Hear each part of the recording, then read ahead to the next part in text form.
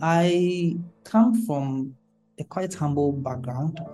My parents were not educated to the highest level. My dad was driving what we call in Ghana trotro, which is like the bus.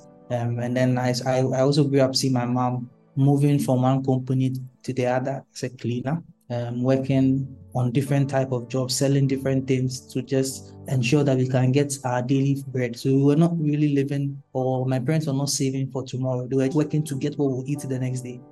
This is Derick Omari, a social entrepreneur with an incredible life story. A story that begins with the immense financial difficulties he faced as a child. At some point, because of financial issues and not being able to pay for rent, we had to be kicked out of where we were.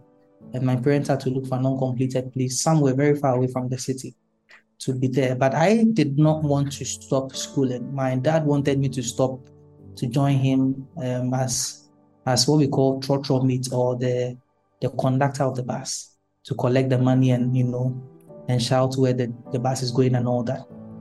But my mom really stood her ground and said that whatever she would do to find me a place to live so I can finish my basic education, she would do that. But against the odds, Derick's ingenuity and passion for helping others has today transformed him into one of the most impactful social entrepreneurs of his generation, uplifting many in the process and transforming the lives of his family.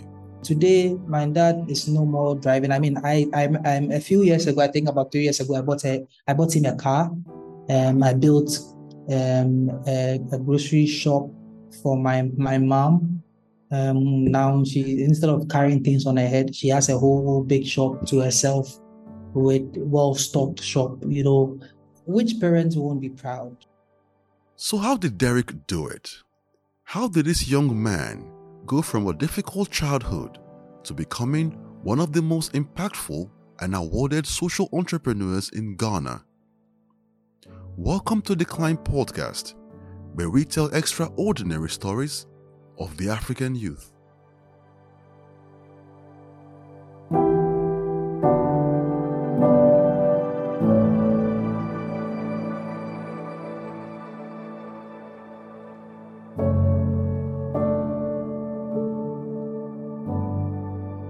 My name is Derick Omari. I'm Ghanaian. I'm a young man, 27 years of age, and I'm based in Accra.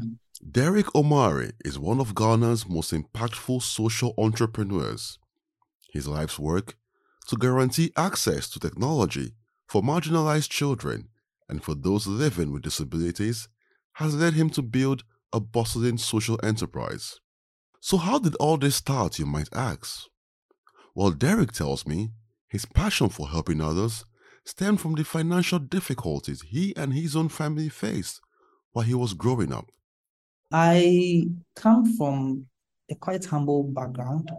My parents were not educated to the highest level. My dad did not even get into the high school, my mom as well. So this meant that my parents had to, do very menial jobs to try and help, and they had 4 children. I'm the first born. My dad was driving what we call in Ghana trotro. And then I also grew up seeing my mom moving from one company to the other as a cleaner, working on different type of jobs, selling different things. At some point, because of financial issues and not being able to pay for rent, we had to be kicked out of where we were. And my parents had to look for an uncompleted place somewhere very far away from the city to be there. But I did not want to stop schooling. My dad wanted me to stop to join him as what we call trotro meet, or the conductor of the bus, to collect the money and and shout where the bus is going and all that. But my mom really stood her ground and said that whatever she would do to find me a place to live so I can finish my basic education, she would do that. And so I had the chance to talked to many people, and then I spoke to a friend's parents, and they decided to let me come there for just a short while. And when they did, I think I'm Christian and I believe in God's grace. I think that through that, they somehow loved my personality. They were not related to us in any way. They were from different tribe, but they decided to keep me there for some time. And then on and on and on, it became like I became part of their family. And I think that thing has really left a dent and a mark in my life and how I see things and how I have come to appreciate life, that I don't need to know you. I don't need to be related to you to be a blessing to you, or to transform your life, or to have an impact on your life. And I think that's what has shaped my view of life. In the end, it shaped me into who I am today. And the person Derick has become today started with a program known as Tech Era. As a university undergrad, Derick started this simple organization to help marginalized students learn about ICT. Tech career really started after my first year of undergrad, going to my second year of undergrad. I'd done a very, very sort of like engaging internship where I had to design projects, to design programs for an NGO, and they paid me very little. But I really picked up a lot of skills from that internship, my first year internship.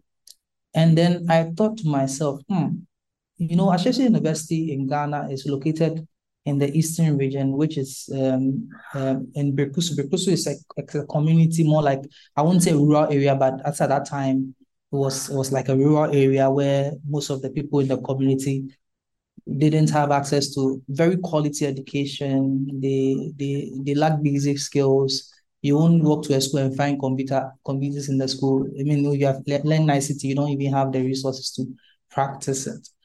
So seeing that problem, which I discovered in the course I took in my first year, that's design thinking and problem solving, I decided to design a program that can help the students at least get the opportunity to practice what they learn, especially in the area of ICT. And so it was just an opportunity to just really put into action the skills that I had acquired at my internship and really take up the problem I discovered in my first year in my course, and also using my background as an inspiration. And so I mobilized students together, spoke to the administration. They gave me access to their lab. I transported students every week, like 2 times a week to the lab, organized a curriculum, and then we just started. It didn't really take much.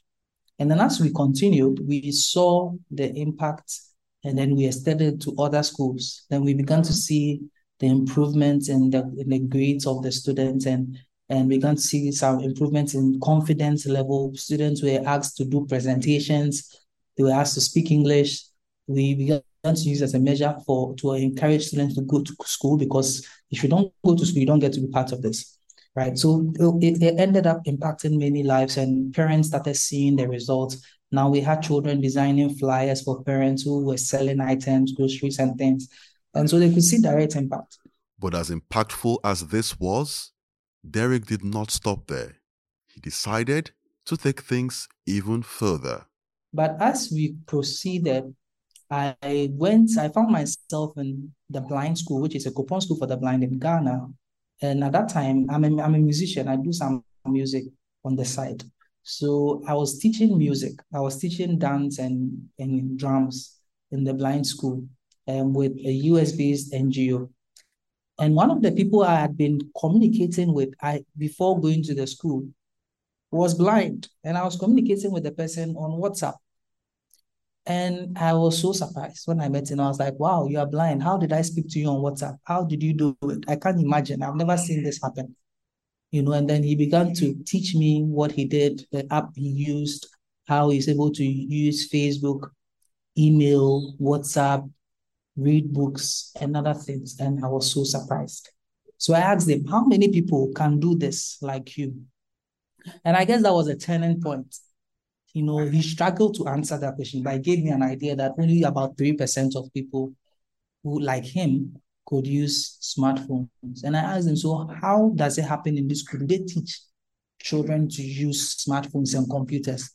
And he said they do, but there is only one teacher teaching about 400 blind children. And I'm like, how does one teacher teach 400 blind people to use computers? And so I went further to talk to the teacher and I understood that teaching blind persons was very hands-on. Like you literally have to be with the person to explain the concepts, to let them learn how to use the keyboard. And blind people don't use any special keyboard or special materials or special technology. They can use our regular computers, our regular phones, but of course they have what we call the assistive technologies that enable them to access content that we can see.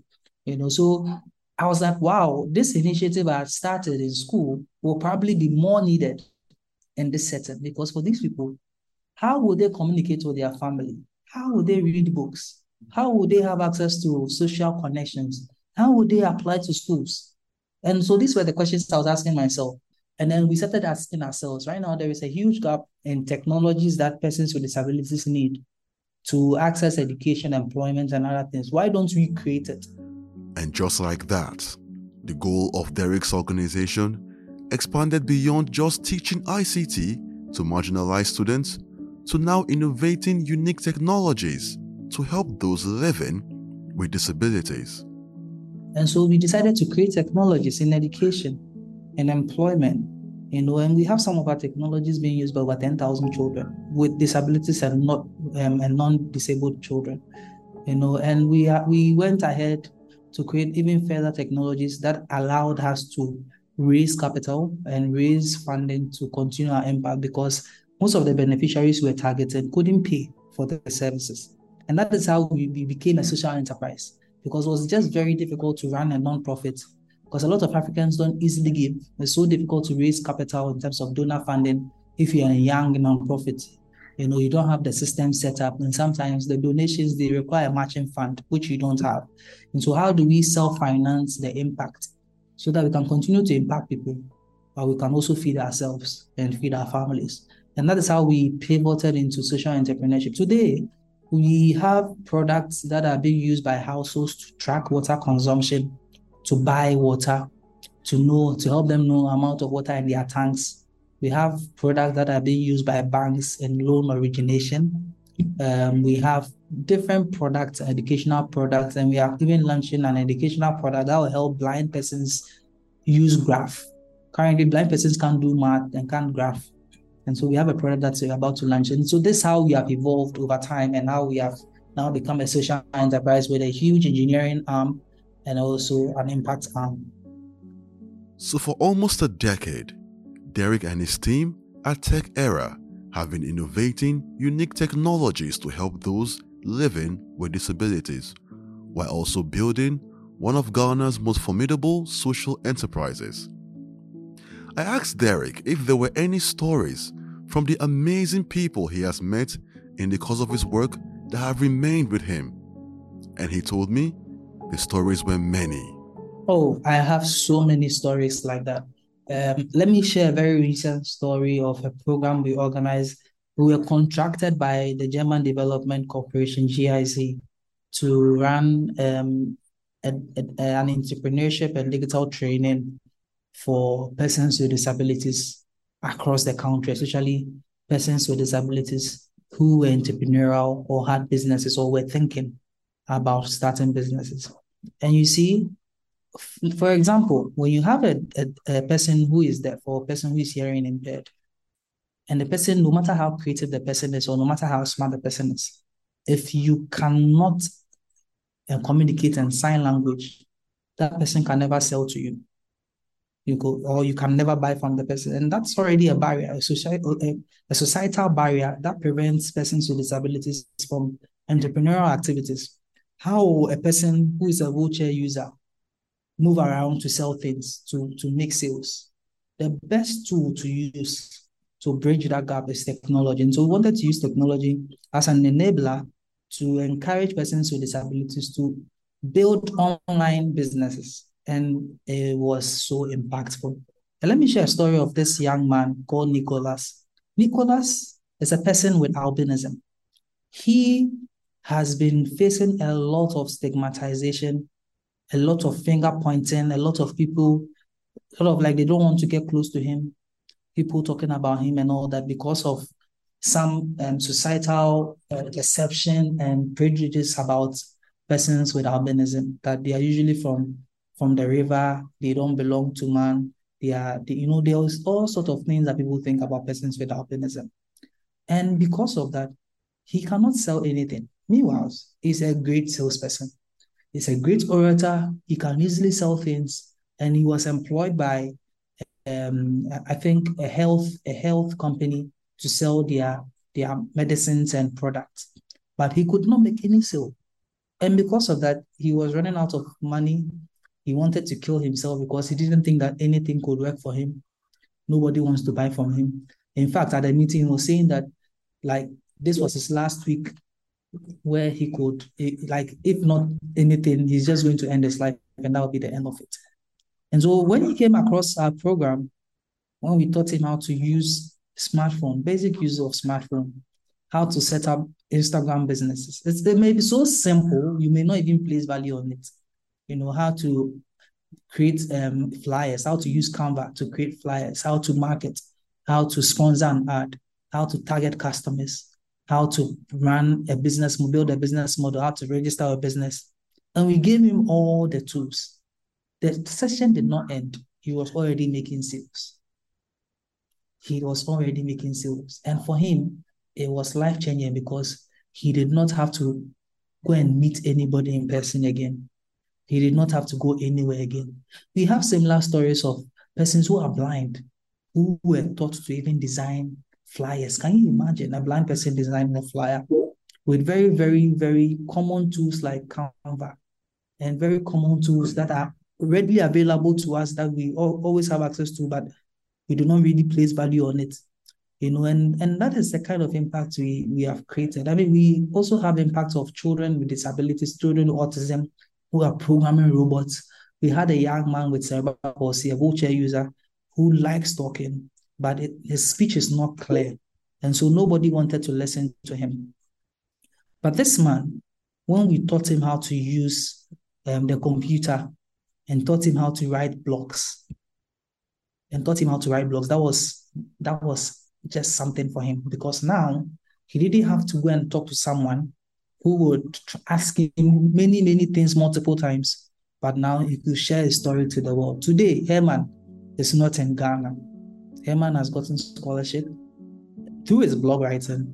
A man with cerebral palsy, nobody wanted to talk to, and now he's studying in the UK. And so these are just a few impact stories of how our work has impacted the people that we've been working with. For all he has done, in 2018, Derick was awarded the Queen's Young Leaders Prize by the late Queen Elizabeth II. I asked Derick how that moment felt. I mean, that was an exciting period in my life. It was unbelievable. I remember walking into the room with music, like an orchestra playing in the background. You have all the ambassadors from the 60 Commonwealth countries seated in the room with very high-profile persons like Meghan Markle, Prince Harry, some sportsmen and women, David Beckham. I just could, it's like my heart sank. You meet someone you've been seeing on the TV for a long time and you can't believe you are standing in front of the person. And then I was the third person to go and meet her for the award. The award was a silver medal in this nice, well-designed red case. I still have the silver medal though. And when I met her, she shook my hand, and we had a short conversation for like maybe 20 seconds, 30 seconds, where she asked me what my name was, the work I do, and when I told her the work I do and what my name was and the country I'm from, then she told me about how she was so proud of the work that I'm doing, and there are not many people like me, and I'm doing such an important work. I should continue doing it, and Ghana is proud of me. It was like, I almost forgot my name at that time because it was just so beautiful. She was so calm. She was smiling. Her hands felt so like she was so welcoming. And after that, we had a picture session. You could see how she was quite open, very human, having conversations with us. And it was just a beautiful moment. So, from the depths of financial difficulty and educational uncertainty, Derick Omari has pulled himself to the zenith of social entrepreneurship, innovating his way to success, touching the lives of many, and transforming his family. What could be more inspiring than that? Before I let him go, I asked Derick what the future holds, and he told me the future is exciting. Oh, I think that the future is too exciting. I mean, when I look at the things that are in the pipeline, I am like, wow, it's going to be groundbreaking. I mean, a lot of it is related to technology. We are, I want I want my organization to be the leading organization in technology provision for persons with disabilities across Africa. And that is not far away at all. I can say that in about a year or two, almost every blind student will be using our mathematical tool for learning. We have learning management platforms that we are yet to roll out. We have hardware, educational materials that we are yet to roll out that will transform the learning experiences of blind students across Africa. I mean, when you talk about commercial products, we have water level monitoring devices. We have water flow sensors that allows people to pay for water before they consume. And our devices will be in every single apartment, every single tall rise building, every single home with a poly tank, every single home with tenants. It's going to be incredible. And this gives us access to capital to continue to do the work we are doing in disability. We can do more research. We can do more innovation. We can build more educational products that can transform lives of all persons with disabilities across the continent. I mean, we are also talking to many banks who are subscribing to our services. And for me, the fact that I can easily raise the capital I need to create the impact that is self-sustaining. The impact when it's created, the technology when it's created for persons with disabilities will not be free, but it will be affordable in a way that everybody can access it to advance their education. Do you know that in Ghana, blind students don't learn science and maths? That is how big the problem is. And it's the same across many African countries. So there is a lot of potential in the space. There is a lot we can do.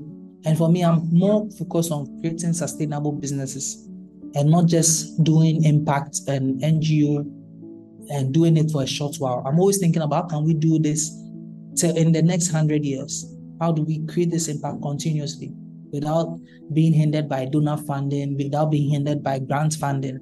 It's a whole industry on its own, and we are creating that industry. And that's what makes me excited. So I'm really excited about the future.